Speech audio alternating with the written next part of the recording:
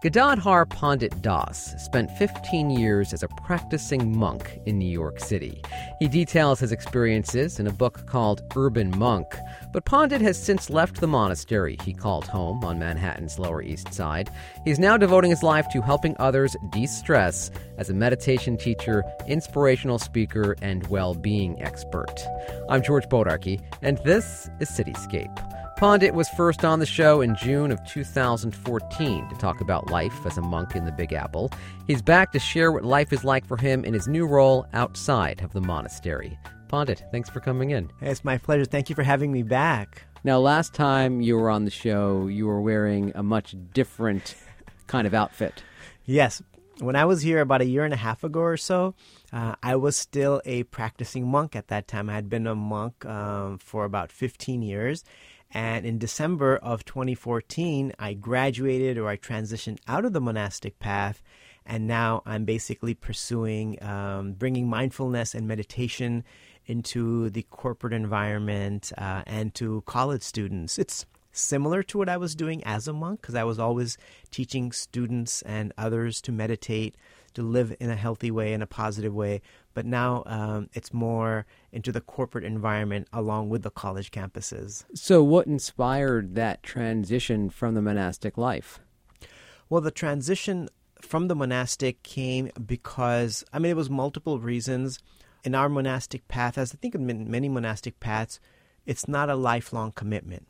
You can transition out when you feel like you need to transition out. A lot of times I like to just compare a monastic setting to a college. You go, you learn for a few years, and then you apply what you've learned into the world. So, I was ready for another transition. A lot of other monks had transitioned out, and I wanted to be able to reach broader audiences with this message of meditation, mindfulness, being aware of your mind, and how really a lot of our stress comes from our mind. We generate the stress. It may not be so much from the people or the environment around us. So I wanted to be able to share this with people, because I feel like if we can learn about the mind, then we can really take control of how much stress we experience every day. And I thought that this transition would help me reach out to greater audiences, and actually it has. Is this particularly important in a city like New York? Just how stressed are we? I think it's probably more relevant and important here than pretty much any other place. I think just living in New York, I'm guessing the average New Yorker on just a calm, normal day probably has more stress than most people around the world. Just running around, and there's so much going on. You're living with so many people and of so many different backgrounds. And on top of that, we have so many ambitions and goals and work responsibilities and family responsibilities. Juggling all of that can be a very overwhelming experience. And so I think that a healthy meditation practice can really help us balance all that. Yeah, so just how do you focus on mindfulness in a city like New York when you're running just to catch the subway to get to work on time? Well, you can run mindfully. You can engage with the people around you in a mindful way. Not pushing everybody out of the way to get onto the subway. That's also mindfulness, being just thoughtful about that there's other people that you're sharing the space with, and to be perhaps giving up your seat for someone else. That's also an act of mindfulness. We can practice mindfulness anywhere and everywhere. You can be living in a very suburban or rural environment and be not mindful. Mm-hmm. So I think New York just gives us many more opportunities each day to practice mindfulness. But how do you get into that zone if that's not who you are? If you're someone who does run on drama, if you will? Yeah, I think it's a matter of practice. We develop mindfulness through meditation practices of breathing and focusing, taking time out. I'd like to think the ideal time to do it is before our day gets started, if that's possible. For some that may not be possible, and then you meditate any time during the day. But it's kind of like it's said that breakfast is the most important meal for the body, right, of the day. So I'd like to think that, well, if we're feeding the body before we start working, what about our mind? Are we giving something to our mind before we start the day? Because if our mind is not in a healthy space, or if it's angry or upset or disturbed before we leave the house, you can be sure that every interaction we have with others is going to be affected by the state of our mind. And if we leave our house in the morning with an undernourished mind, then we're already getting off on the wrong foot with pretty much everyone. Whereas if we're able to find even 5 minutes in the morning, breathe deeply, try not to plan too much, try not to think about the past, just breathe and focus on the present moment for 5 minutes before we leave the day. That kind of sets the tone, I feel, for many things that are going to happen, unpredictable things, maybe challenges, difficulties that might come up or whatever may come up. I feel like that 5 or 10 minutes will give us the nourishment for our mind to really have a more positive interaction with the world around us as we go throughout our day. So you said focus on the moment. Don't be thinking about all the things you need to get done that day during that deep breathing. Yeah, because the past we have no control over, and the mind vacillates. It goes from the past, or it's in planning the future, or it gets stuck in the past again from something that happened, or it goes to the future. But the past is done. We have no control over that. The future, we also don't know what's going to happen tomorrow. The only thing we have control over is the present, and that's the moment that we miss all the time. The thing that we actually have some say over or control over is the moment we don't take advantage of. So if we can train the mind to be focused in the present moment, that will help us stay in the present moment throughout all our activities. So that means when you're at work or you're at school and you're trying to study or you're trying to stay focused during that meeting, Monday morning company meeting, because you've trained your mind to be in the present, it'll be a little easier to stay in the present because you already taught your mind how to do that before you left home, or maybe you did it on the bus or you did it on the train. But it will help us become more focused, and naturally, if we're more focused, we'll be more productive. So here we are at the office, and someone does something to get us aggravated. How do we keep that under control? So again, if we've started the day with some meditation, great. And if, let's say you get into an argument with someone, one thing that mindfulness helps us understand is to get in touch with our emotions and how we're feeling. So if we got upset, that could be a moment to take a deep breath and really analyze the situation and understand why is it that interaction went the way it did. And how did that interaction make me feel, as opposed to just thinking negatively about the person we interacted with. So let's put them on the side for a moment. Let's just take them out of the equation. And now let's look at ourselves. How did I get into that situation? Why did I allow that person to frustrate me? Because they frustrated me, but there was something that I got frustrated by. What was the thing that I got frustrated by? They said something that I didn't like. Why didn't I like that? Why wasn't I able to see what they said? Maybe it was the way they said it. Okay, they might have not said it in the nicest way, but it was still my choice to be frustrated by their own anger or frustration. I could choose not to let them affect me in such a deep way. That's hard. It's easier said than done. But just to understand how much we get affected by others is kind of up to us, because that we control. We can't control someone else's tone or behavior. All we can really control is how we respond to that. Even when it comes to someone cutting us off on the highway, right? Exactly. It doesn't mean that now we should go into a road rage mentality, cut in front of them, because when we go that route, it only leads to something negative and perhaps violent and hurtful. We can choose to cut that off right in that moment and say, okay, this person did this.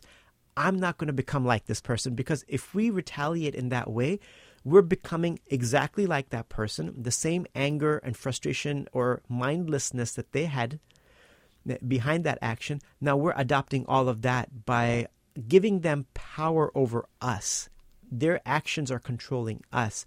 And so this is one important thing when something does happen at the office or in personal life, to understand that, okay, I'm being affected, not because of their behavior, but I'm allowing myself to be affected, and I can choose to reduce the frustration I'm feeling if I want to. That's up to me and my mind. Think, don't react.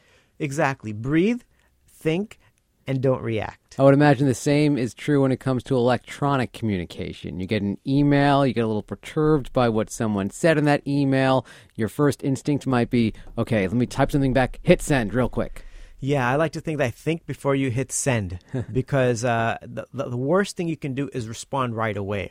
Unless it's super time sensitive, somebody sends an email where you're being blamed or accused or criticized, read it, take a deep breath, and just don't do anything with it. If you can wait a day or two or three, even look at it objectively, like, is there some genuine constructive criticism in here through which I can grow?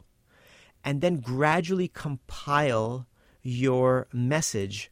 If you feel there was something, even a trace of genuine feedback in there, then you can even express some thanks to the person. Change your whole mood. Let's not be so defensive. See, the problem is we let our ego get in the way too often. The moment our ego gets in the way, we're going to end up in a negative situation. We're going to end up fighting, retaliating, criticizing. And that's not going to lead to a better relationship. That's not going to lead to better emotional or mental health, because that just leads us to anger and frustration and depression. So letting our ego get in the way, it's going to get us into all kinds of problems. We're going to hurt relationships. We're going to burn bridges. So the main thing is, if we can distance ourselves from that email communication that came in, which we weren't expecting on a Monday morning, or it's the middle of the night, you went up to go to use the bathroom or get a drink of water, and you checked your message, which is the wrong thing to do. Don't sleep with your Guilty of that. We all are. I've done it too. And you read that email, now you can't sleep the rest of the night. But give yourself a day or two or three before you really respond to that. Think it through so that you can respond in a cool and somewhat objective manner. I know you've worked with Google, with other corporations. When corporations bring you in, what are they primarily looking to achieve with their staff? They're looking to see how I can help their staff reduce the stress, because most of these corporations are very high stress environments where people are working 10, 12 hours a day. They're taking work home with them. It's overtime. It's weekends. It's a ton of stress. Plus, they're balancing their personal lives. So they're hoping that I can help their employees reduce their stress levels, because we know that stress is costing the American industries about $300 billion a year in things like employee turnover, absenteeism, legal, medical, and insurance costs. And plus all kinds of head, neck, back injuries from sitting at your computer so long and all that stress. So they're realizing that this is not a sustainable model, and they need to do something to help their employees be healthier so that they can be more productive. An employee who's not healthy is going to call out sick, is not going to want to be there. And even if they're there, how much work are they going to do if they're unhappy and unhealthy? So meditation is such a simple, in one sense, an easy way to help people reduce that stress so they can be more focused and they can be more productive. And ultimately, that's what the corporations are hoping that I'm able to do. And the feedback has been incredible, where people are reporting that their energy level has gone up, they're relating with their colleagues a little bit better, they're feeling more relaxed and more productive. And this is not just anecdotal. You have science to back up the benefits of meditation, right? Yes, there's research being done by several institutions. MIT News published something that said that Christopher Moore, an MIT neuroscientist, said that meditation training makes you more better at focusing. There was an article in Forbes magazine that said meditation can make you more productive. Psychology Today said that it can help you reduce stress and depression and anxiety. So that's what makes it easy for me to talk about meditation, is because of all of this research. Otherwise, people might get hung up on the thought or the idea that, it's some kind of spiritual thing coming from the East. It was, and it still is for a lot of people, but it's proving to be some very useful tool for everyone just to reduce their stress levels without having to get into all the spiritual stuff. Is it sometimes hard to get buy-in when you go into a corporation and you're looking out at that audience? Do you sometimes see people who are obviously a little bit cautious about what you're trying to present to them? You can see some of those faces there, but I think that those who are there are kind of open to it. Usually I feel like the people, because it's voluntary, whoever shows up. So for the most part, I think people are coming to learn with a fairly open mind. For most of the lectures and seminars and workshops I've done, they've been completely voluntary. People can come in if they want to. So those who want to be there are there. And, some might have a healthy level of skepticism, even though they want to be there. And the research and all the prominent personalities out there now, CEOs and professional athletes that are meditating, when I present all of that research along with information about all the people that are meditating, people seem to relax and, drop their guard and are ready to have that experience. And as soon as they are, they're just so grateful that they can even do 10 minutes of meditation can help them so much. They find it's really surprising that 5 or 10 minutes can be so helpful. Something so simple can be so helpful. Do you remember life before you started meditating? Yes, I do. I mean, I've been meditating a good portion of my life to some degree on and off, but yes, I do. And how different of a person do you think you are now compared to then? My gosh, it's like a day and night difference. Before my life was only centered around accumulating things and being popular and just having things and having money. Now, it's not that having things isn't important, but it's not the most important thing. I'm realizing that through my meditation that relationships are very important. A proper balance in your emotional, physical, mental, and spiritual well-being is very, very important. Before, I didn't really consider all of that. I just thought if you had stuff and popularity, that's the goal of life. And you did have stuff and popularity when you were growing up. You grew up in L.A., right? Grew up in L.A. My parents had a multi-million-dollar jewelry business. I had a brand new car at the age of 16. We had a house on the hill, and from the jacuzzi, you could see all of downtown LA. So I had a lot of stuff. But, it's interesting that looking back and looking at myself now, I'm actually, on a deeper level, more satisfied now when I don't have all of that money. But my meditation practice, I feel more satisfied and deeply nourished now than I did at that time. So what prompted you to give up that lifestyle for a monastic lifestyle? Well, my parents lost their multi-million-dollar jewelry business in the early 90s. And that just basically, it was like having the rug pulled out from under me. My life went into a bit of a spin. I was really trying to figure out that what am I supposed to do now? My journey took me from there after we lost everything to post-communist Bulgaria for a couple years. We came back to the U.S., to the East Coast. I was really on an inward journey at that point because I could see how turbulent my life had become from having everything very predictable and comfortable to losing everything and becoming really uncomfortable and questioning the purpose and meaning of life and where I was going to end up in the future. That sparked an inward journey that led me to a monastery in Mumbai in 1999, Mumbai, India. And when I first went there, I didn't even plan that I would actually end up spending the next 15 years in a monastery. I actually went there with the idea of being there just for 1 month. No more. And the idea wasn't even to become a monk. It was a retreat for me, a meditation, vacation retreat, just to kind of clear my mind and clear my head of everything that's happened. That turned into 6 months. 6 months and I came back to the U.S., moved into a monastery in New York, spent another 6 months or a year. Then I said, well, let me just go for it and see what happens. And before I knew it, 15 years had gone by, and incredible, beautiful, wonderful journey that I learned and grew and matured so much.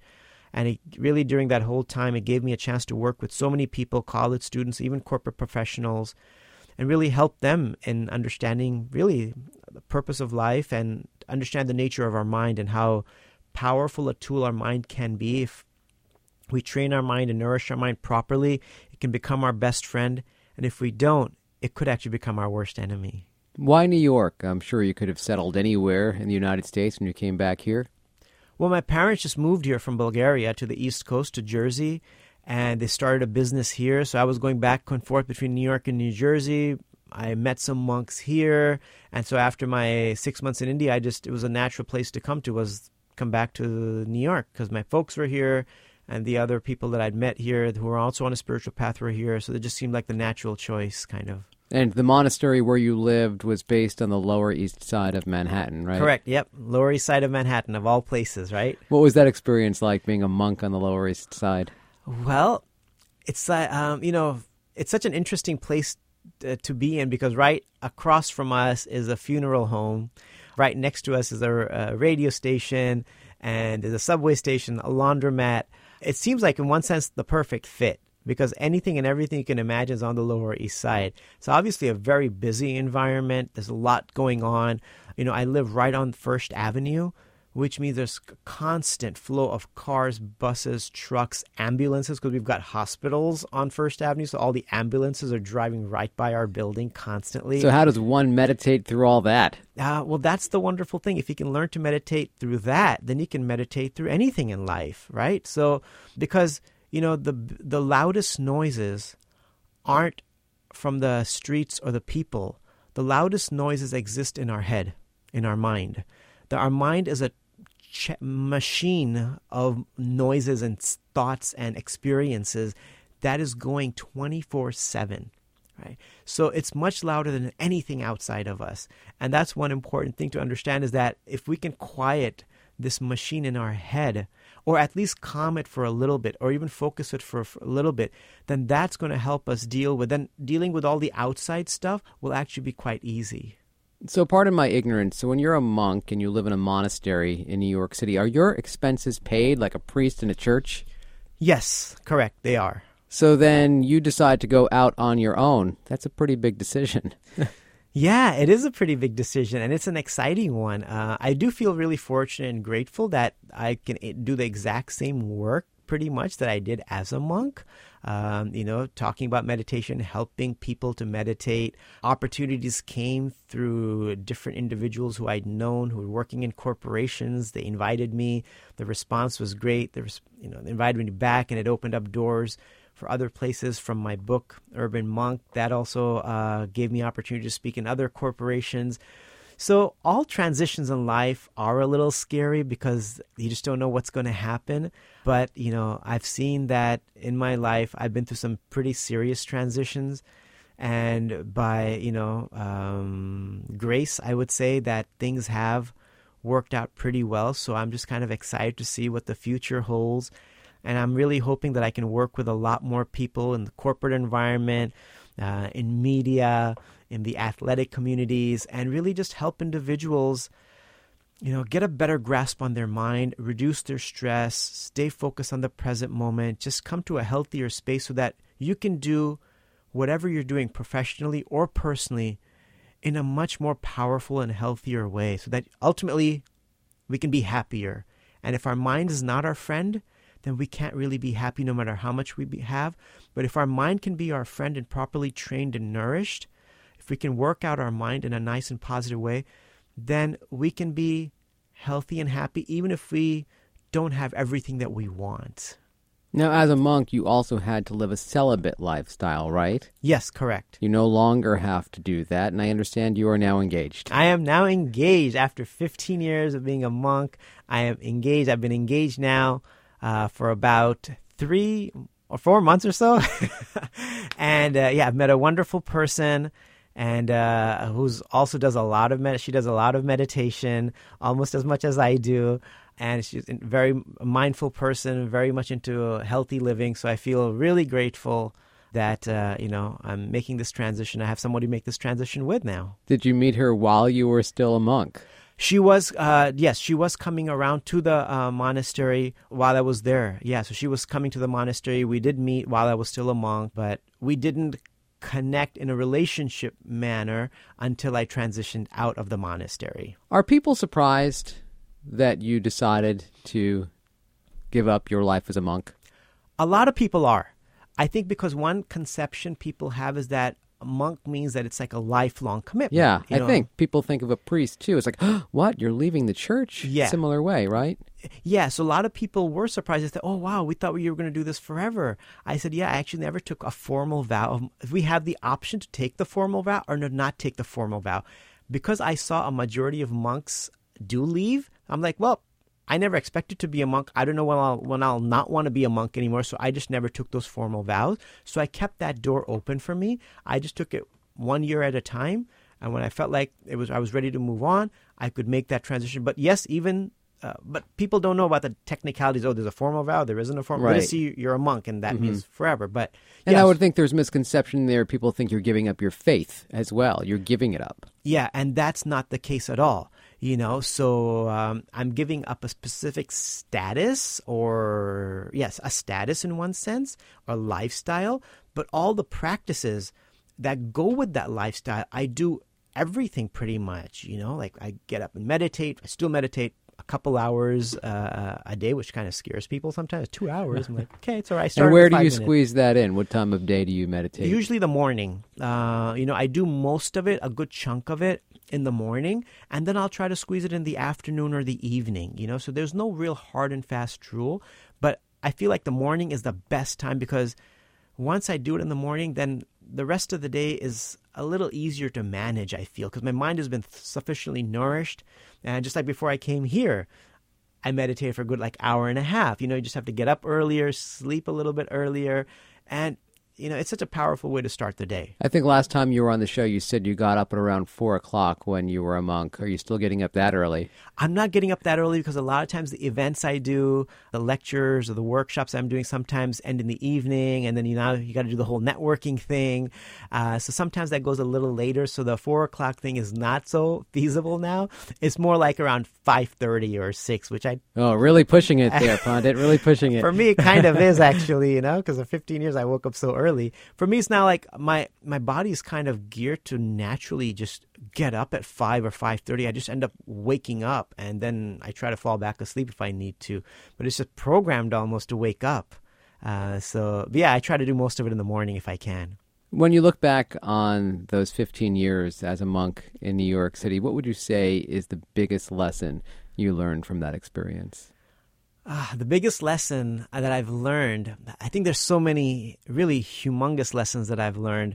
One is that, because during that time I had a chance to really do a lot of service, just a lot of service, no expectations, that if we can take time out to serve others selflessly, that we don't have to worry that we're going to lose out and miss out on something. And that selfless service really goes a long ways. And one of the biggest things it does, it helps us develop our character in such a powerful way to just, usually it's like, okay, I'm going to do this and what am I going to get in return? But what about just selflessly doing something for someone? Imagine that, even doing that in a corporate setting. Imagine how wonderfully that could positively change the environment of a corporation or even in a family, selflessly serving others. That's what a family is supposed to be. So that was one thing that I really learned, is that serving others is really truly a way to be happy, and to find time to be able to do that and not always expect something in return, because know that if you're giving to others, the universe will give back to you, and just to be peaceful and happy about that. So let's get Pandit's top 3. I think you probably already hit on them, but if we had to get Pandit's top 3 ways to live a peaceful life in New York City, what are those top 3? Well, number 1 would be try to meditate every day for at least 5 minutes. I'm not going to say 20, 30 minutes. Start with 5 minutes. Start if you can in the morning. If not, do it any time during the day. Go to your conference room, go for a little walk, and meditate for 5 minutes a day. Try to be flexible so that when things don't go the way you expect them to, accept that that's what's meant to happen. If we can do that, we'll reduce the amount of stress that we feel. Another thing, I guess the third thing, there's so many things coming to mind, is really work on your relationships. Maintaining good and decent relationships is a lot of work. We get so busy, so caught up, we forget to maintain our relationships.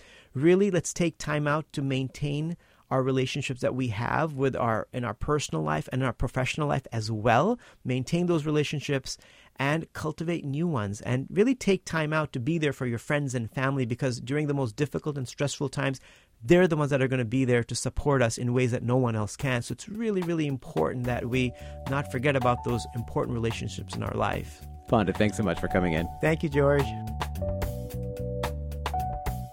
Gadadhara Pandit Dasa is a former monk, now working as a meditation teacher, inspirational speaker, and well-being expert. Learn more at consciouslyvingnyc.com. And that's it for this week's Cityscape. Never miss an episode of the show by downloading our podcast on iTunes. I'm George Bodarky. My thanks to producer Claire Drake. Thanks for listening. It's WFUV and WFUV HD, New York. Listener-supported public media from Fordham, the Jesuit University of New York. Music discovery starts here.